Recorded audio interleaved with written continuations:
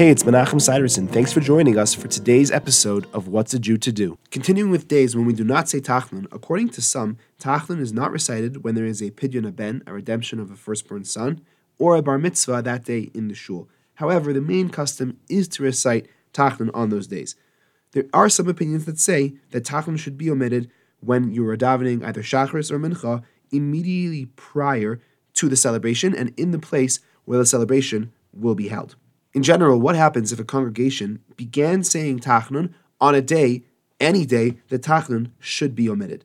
The halach is that they should stop as soon as the mistake is discovered. They should be careful not to break off in the middle of a phrase. However, once they are able to finish the sentence and conclude the idea that they're saying, they should immediately stop. Thanks for joining me. I look forward to seeing you tomorrow.